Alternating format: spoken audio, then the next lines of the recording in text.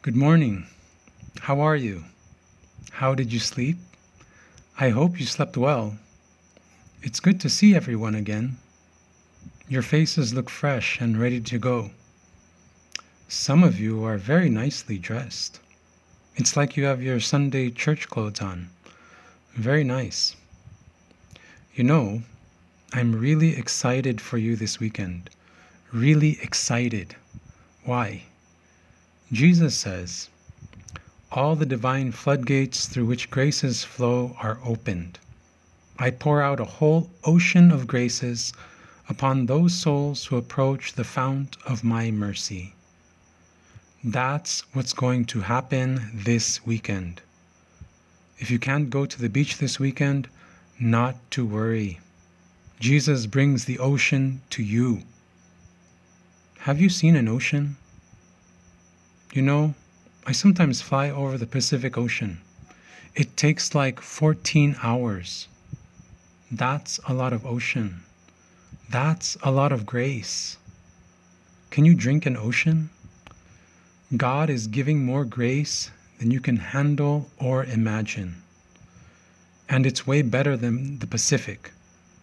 In the Pacific, you swim, you get wet, it's cold, it's salty. That's it. This weekend, Jesus is pouring out an ocean of mercy. Do you know mercy? Do you know mercy? If you swim in this ocean, do you know what happens? There's healing, consolation, renewal, conversion, transformation, abundant life, peace, joy, and all the grace as far as the eye can see. So get ready. Prepare yourselves for an ocean of mercy. Let us begin with prayer. This morning I felt inspired to pray a prayer of St. Faustina. I felt it would be fitting for this morning's conference, as well as for our current crisis in the world. This is from her diary, 1570. In the name of the Father, and of the Son, and of the Holy Spirit. Amen. O great, merciful God, infinite goodness, today all mankind calls out from the abyss of its misery to your mercy, to your compassion, O God. And it is with its mighty voice of misery that it cries out, Gracious God, do not reject the prayer of this earth's exiles. O Lord, goodness beyond our understanding, who are acquainted with our misery through and through, and know that by our own power we cannot ascend to you. We implore you, anticipate us with your grace, and keep on increasing your mercy in us, that we may faithfully do your holy will, all through our life and at death's hour. Let the omnipotence of your mercy shield us from the darts of our salvation's enemies, that we may with confidence, as your children, await your final coming, that day known to you alone. And we expect to obtain everything promised us by Jesus, in spite of all our wretchedness. For Jesus is our hope. Through his merciful heart, as through an open gate, we pass through to heaven. Amen. Mary, Mother of Mercy, pray for us. Saint Joseph, pray for us. Saint Faustina, pray for us. Saint John Paul II, pray for us. Saint Teresa of Avila, pray for us. Saint John of the Cross, pray for us. Saint Therese of the Little Flower, pray for us. All of God's angels and saints, pray for us. In the name of the Father, and of the Son, and of the Holy Spirit. Amen. I wanted to share another passage from St. Faustina. She says, I desire that all mankind come to know the Lord. I would like to prepare all nations for the Word incarnate.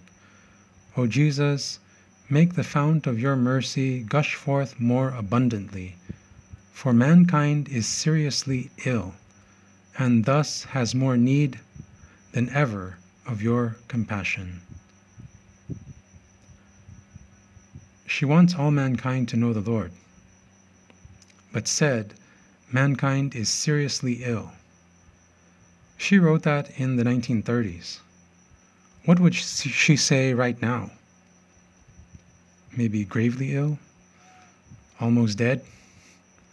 Rest assured, St. Faustina is praying for us during this retreat to know His mercy. In this time, I get the sense that God is trying to help us to get to this place of misery. And this pandemic is simply a tool that God is using to help us get there. Why? Because this is our true state. And when we realize and accept it, then we would learn to turn with trust and ask Him for His mercy. Let me explain. Before I was a seminarian, I was living with my parents. My cousin stayed with us for a few years with her 2 children. They were both in elementary school. I was helping her son with math. Let's call him Brian. I was helping Brian doing simple addition, 1 plus 1, 2 plus 2. Everything can be done counting on one hand. Later he got to the challenge problems, more difficult ones. He looked at the first problem and said, "I can't do it. Can you help me?" I looked at it. It was 5 plus 2. Brian hadn't graduated to using 2 hands yet. I said, "Okay, show me 5 fingers. Now, on the other hand, show me 2 fingers. Now count them." He wasn't sure how. I said, "Use your nose." So he counted. 1, 2, 3, 4, 5, 6, 7. "Correct. You did it." He smiled. He was so happy. At dinner time, he told his mom he was able to do all the challenge problems. What just happened? In doing his homework, Brian discovered his limitation, his weakness, his inability to add 5 plus 2. It was simply impossible for him. He was helpless. This is the place of, let's call it, misery. So what did he do? He accepted it and turned with trust to a higher person and received help. Now let's look at sin. Sin is a slightly bigger problem than math, but the principle is the same. Because of our sins, we come to this place of our own misery. I'm sick and tired of my sins. I am in an abyss of misery. I don't know how to help myself. The truth of our condition. So what should we do? According to the message of divine mercy, we recognize and accept our helplessness. Then we turn to Jesus. "Lord, can you help me?" That's trust. And when we turn with trust, we experience His mercy. Do you get it? Do you see the recurring pattern of misery, trust, and mercy? God is allowing these difficulties, trials, pandemics to happen for a reason, to help us discover this place of misery. Some people might call it rock bottom, a place of helplessness, so that we might discover who we truly need in our life, Him. The more we discover how great our sins are, the more we will turn to Him with trust, and the more we will experience His mercy. Conversely, the less we discover our sinfulness, then the less we will trust and experience His mercy. Listen to St. Faustina. She says, "My happiest moments are when I am alone with my Lord. During these moments, I experience the greatness of God and my own misery. these are her happiest moments. She knows who she is, misery, and she knows who God is, mercy, and she trusts. The reason why she was able to experience great mercy was because she was able to see and accept her great misery. Do you get it? I encourage you to learn to find this place and to get comfortable in it so that you can stay and remain in this happy place. If you look at the world right now, everyone fears being infected with coronavirus. Would you agree? Observe the panic buying, social distancing, masks, hand sanitizer, gloves. We have never washed our hands so much in our entire lives. Even doctors and nurses are scared to handle coronavirus patients. Coronavirus is deadly, but there is a far more deadly virus that we should fear. Do you know this virus? Sin. What is worse, coronavirus or sin? How many of you think coronavirus is worse? Raise your hands. And how many of you think sin is worse? Raise your hands. Some of you didn't raise your hands. Maybe it's too early in the morning. Coronavirus can only kill your body, but sin kills your soul, your eternal soul. Jesus said, "Do not be afraid of those who kill the body, but cannot kill the soul. Rather, be afraid of the one who can destroy both body and soul in Gehenna." That's sin. I think people are more afraid of coronavirus than sin. Has anyone ever gone shopping lately? Did you go last week? Did you wear a mask? Gloves? Did you keep social distance? Did they limit how many customers can go into the store? Did you wipe down your shopping cart? Were you careful with the items you touched in the store? Did you sanitize your groceries when you got home? Did you wash your clothes and take a shower when you got home? Why so many precautions? What are you afraid of? Do you see how careful we are at avoiding coronavirus? But are we that careful in avoiding sin? I have another scenario. Would you ever knowingly invite someone infected with coronavirus into your home? Welcome, come inside, meet my family. This is my wife, my 3 children. You can shake hands, go ahead. Here are my parents, my grandparents. Listen, everyone, this is our new guest. This person that you see before you has tested positive for coronavirus. I wanted all of you to meet him. Would you ever do that? You would be insane. You could kill your family. Yet, how many of us bring sin into our homes? By our speech, by our actions, by our bad example, every day. And which is more deadly, coronavirus or sin? By our sins, we are literally killing our own families. Here's a question. How many people have you infected because of your sins? Do you know? This could be inviting them to sin, engaging in sin with them, suggesting them to sin, influencing them to sin by your example, gossip, bad language, drunkenness, fornication, unforgiveness. Can you count the number? 10 people? 25 people? 50 people? 100 people? More?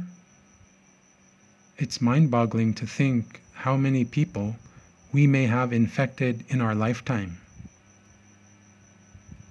And how many people infected you because of their sins. We are just infecting one another. Can we just allow this to continue?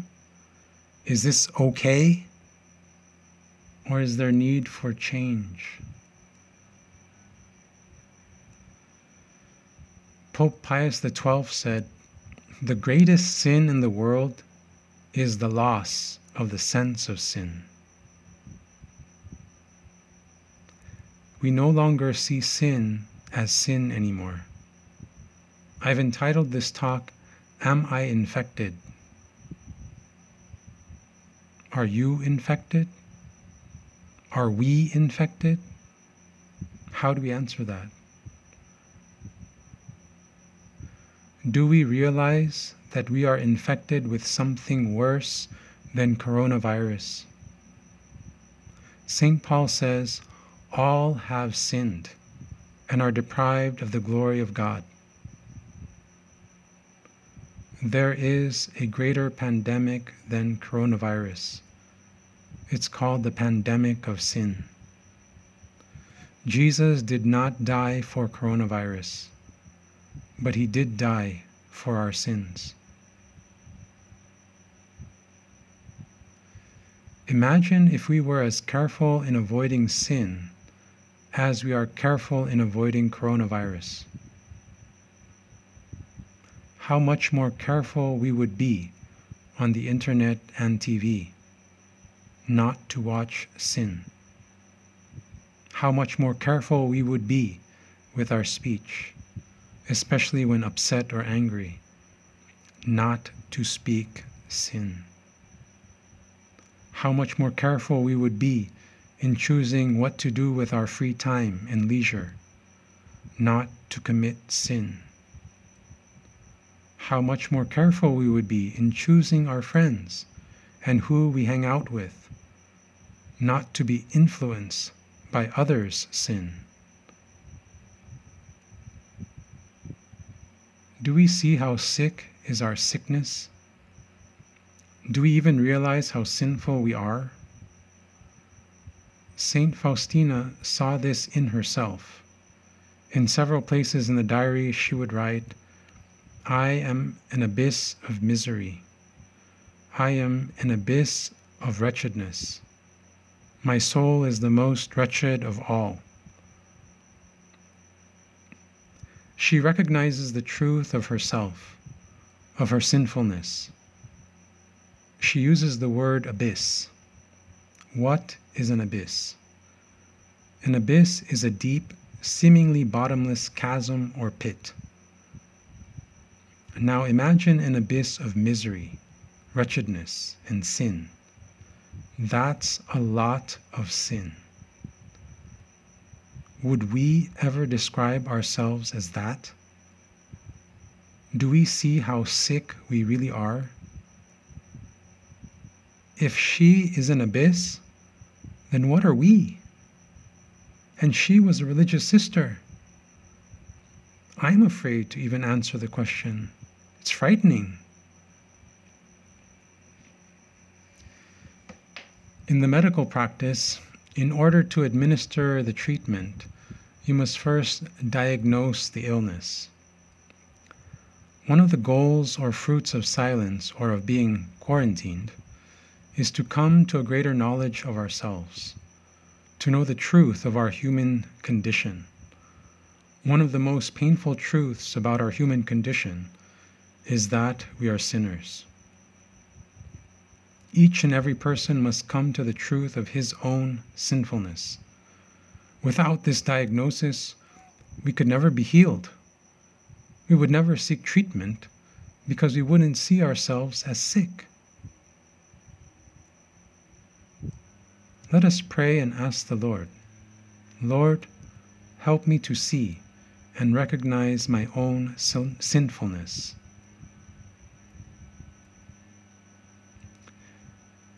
Saint Faustina gives us some helpful advice. Let no one doubt concerning the goodness of God. Even if a person's sins were as dark as night, God's mercy is stronger than our misery. One thing alone is necessary, that the sinner set ajar the door of his heart, be it ever so little, to let in a ray of God's merciful grace, and then God will do the rest. So before we continue, let us set ajar the door of our heart and let God's merciful grace enter in.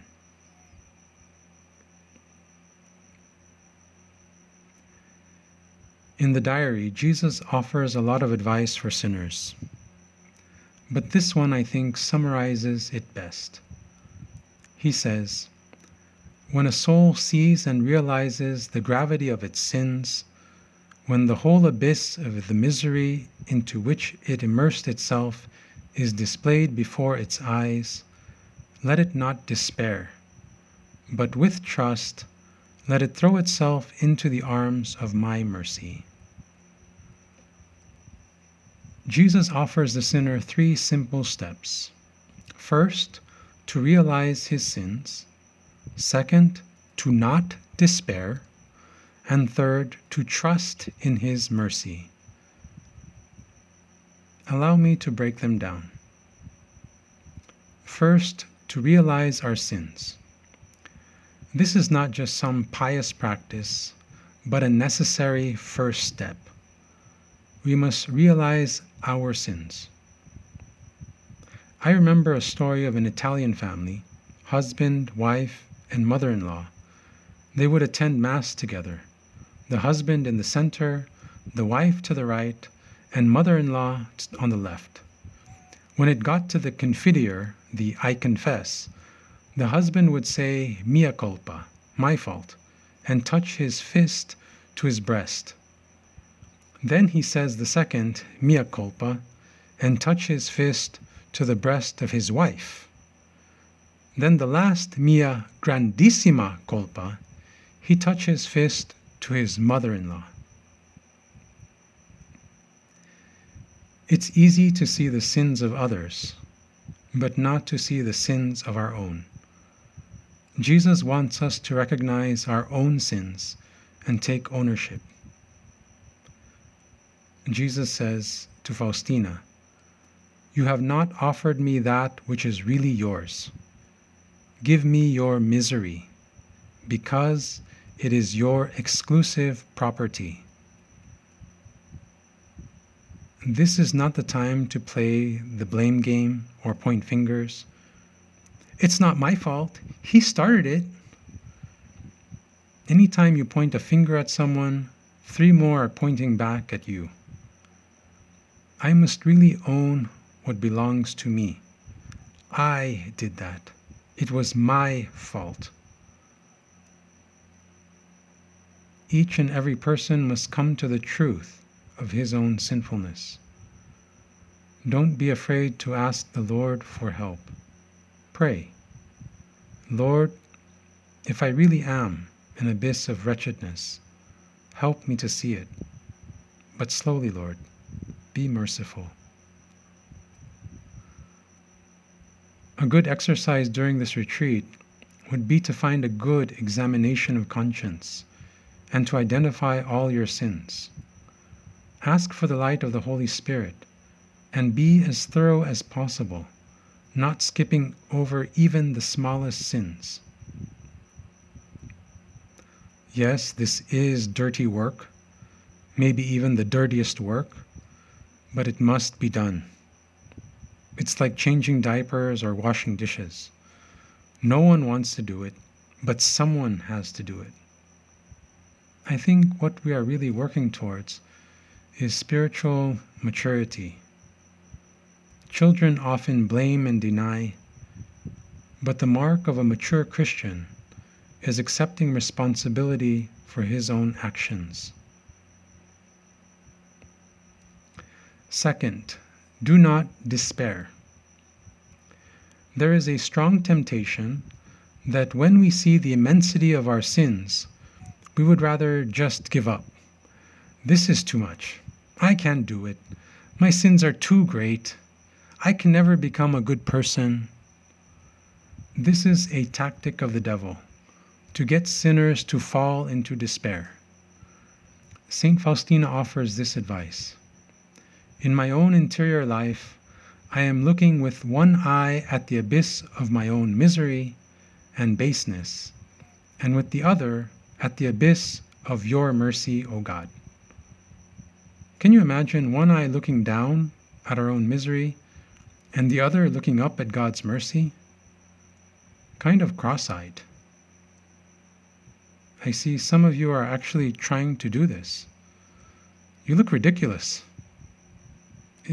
It's meant to be taken spiritually. Stop trying, or your face will stay that way. But spiritually speaking, this is actually the healthy perspective.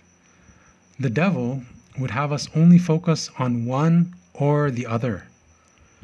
If we only focus on our misery, then we may fall into despair. On the other hand, if we focus only on God's mercy, then we may fall into presumption. The healthy vision is having this simultaneous double focus, one on our misery and the other on God's mercy. I remember one man who came to confession crying. Men usually don't cry. Throughout his confession, knowing that he had committed many grievous sins, he kept asking me, "Father, will God forgive me?" He knew he was in an abyss of sinfulness. He was certain of that. But he struggled with despair, thinking that his sins were greater than God's mercy. I had to keep reassuring him, yes, God forgives you. I think it was after the 7th time that he finally surrendered to the truth and cried even more. But this time, tears of joy. Third, trust in his mercy. Jesus says, "Let the sinner throw himself in the arms of my mercy." Sinners can lean on his mercy, but Jesus wants us to throw ourselves, to leap into his arms of mercy. I heard a story of an alcoholic drug addict. He tried many times to quit, but would subsequently fall even harder. He was simply fed up with his life and wanted to end it all by suicide. Then a thought entered his mind. Give God one more chance. So he walked to the nearby church, knelt down, and prayed with tears. Lord, I can no longer take care of myself. You must take care of me. Then he sat and just wept. After he left the church, he felt better. Amazingly, he never went back to the drugs and alcohol again. When we trust, we learn to rely not on ourselves, but on the mercy of God to sustain us. Jesus says, the greater the sinner, the greater his right to God's mercy. Just as there is a right to life, we also have a right to mercy. How do you qualify? Well, are you a sinner? If so, then you qualify. And if you're a greater sinner, then you have a greater right. Sinners just have to trust to claim his mercy. A good friend once shared me this story of two sisters playing in the pool with their father. The father was in the pool encouraging his daughters to jump in. "I'll catch you." The first girl trusted in her father and immediately jumped in. Her father caught her safely. However, the second girl would not jump in. She was too afraid to jump and just stood by the wall watching. The first girl then got out of the pool and jumped again, enjoying herself and playing with her father, while the second girl kept saying no and just watched. Which sister are you? When we trust, there is life, freedom, and joy. When we do not trust, there is isolation and sadness. One last sobering word about trust. Jesus praises Saint Faustina's trust, saying, "I seek and desire souls like yours, but they are few." It is a sad reality that only few souls trust in the mercy of Jesus. Jesus said so himself. How many of you, after this retreat, will truly trust in the mercy of God? Jesus didn't say that there were many.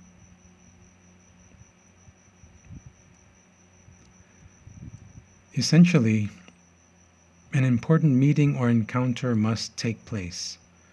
I call it the meeting of abysses. It is the meeting of our abyss of misery and God's abyss of mercy. When our abyss of misery meets His abyss of mercy, something beautiful happens. You're going to love this. Jesus says, "My mercy is greater than your sins. Your misery has disappeared in the depths of my mercy." What happens when the abysses meet? Our abyss disappears. No more misery. All gone. Disappeared. What happens now? Jesus says, "The greatest sinners would achieve great sanctity if only they would trust in my mercy. The very inner depths of my being are filled to overflowing with mercy, and it is being poured out upon all I have created. My delight is to act in a human soul and to fill it with my mercy."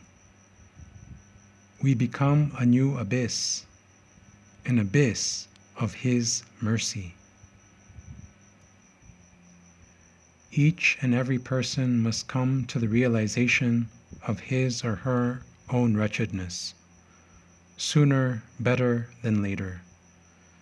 And each and every person must learn to trust in God's mercy rather than in themselves. I tell you a story.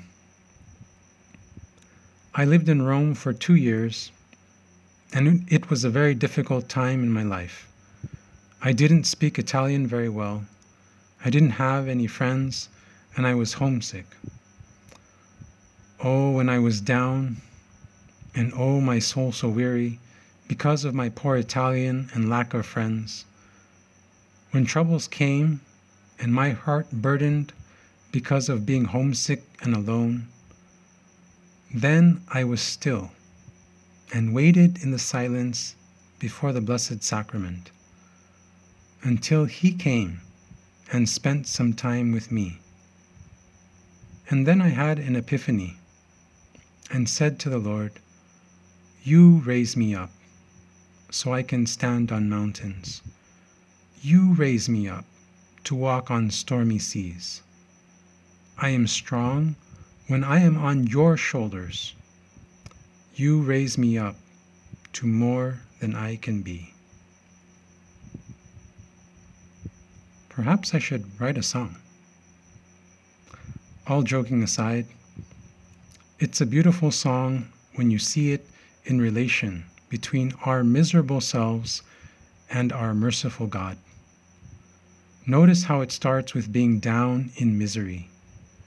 It continues with being still and sitting in silence. Then it concludes with His mercy that raises us up to overcome mountains and storms of life, so that we can be something more. This might be a good theme song for this conference. Before I end, I wanted to say a word about the mystics. Mystics, like St. Faustina, St. Catherine of Siena, St. Teresa of Avila, Padre Pio, are a special group of people that God has given a special grace. They have a fuller and deeper experience of reality because God has given them the grace to experience more. Sister Ruth Burroughs describes this as light on, light off. The mystics are light on, meaning that they see and experience life as if the lights are on. They see Jesus, Mary, angels, saints, demons, the effects of sin, even heaven and hell. This is only by God's grace. The rest of us, average people, experience life with the lights off, in the dark. We don't get to see all the supernatural things. However, they still exist. They are still there. We just don't see them because it's dark. You get it? The lights are off. The mystics, their gift to the church and the world is that they give us vision to see the greater reality. In a sense, they are our eyes to the existence of the supernatural life. They support what is already revealed in Scripture and in the teachings of the Church. So who is more blessed? Well, we are, the average person. Why? Jesus himself says, "Blessed are those who have not seen and yet believed." Glory be to the Father, and to the Son, and to the Holy Spirit, as it was in the beginning, is now, and ever shall be, world without end. Amen. In the name of the Father, and of the Son, and of the Holy Spirit. Amen.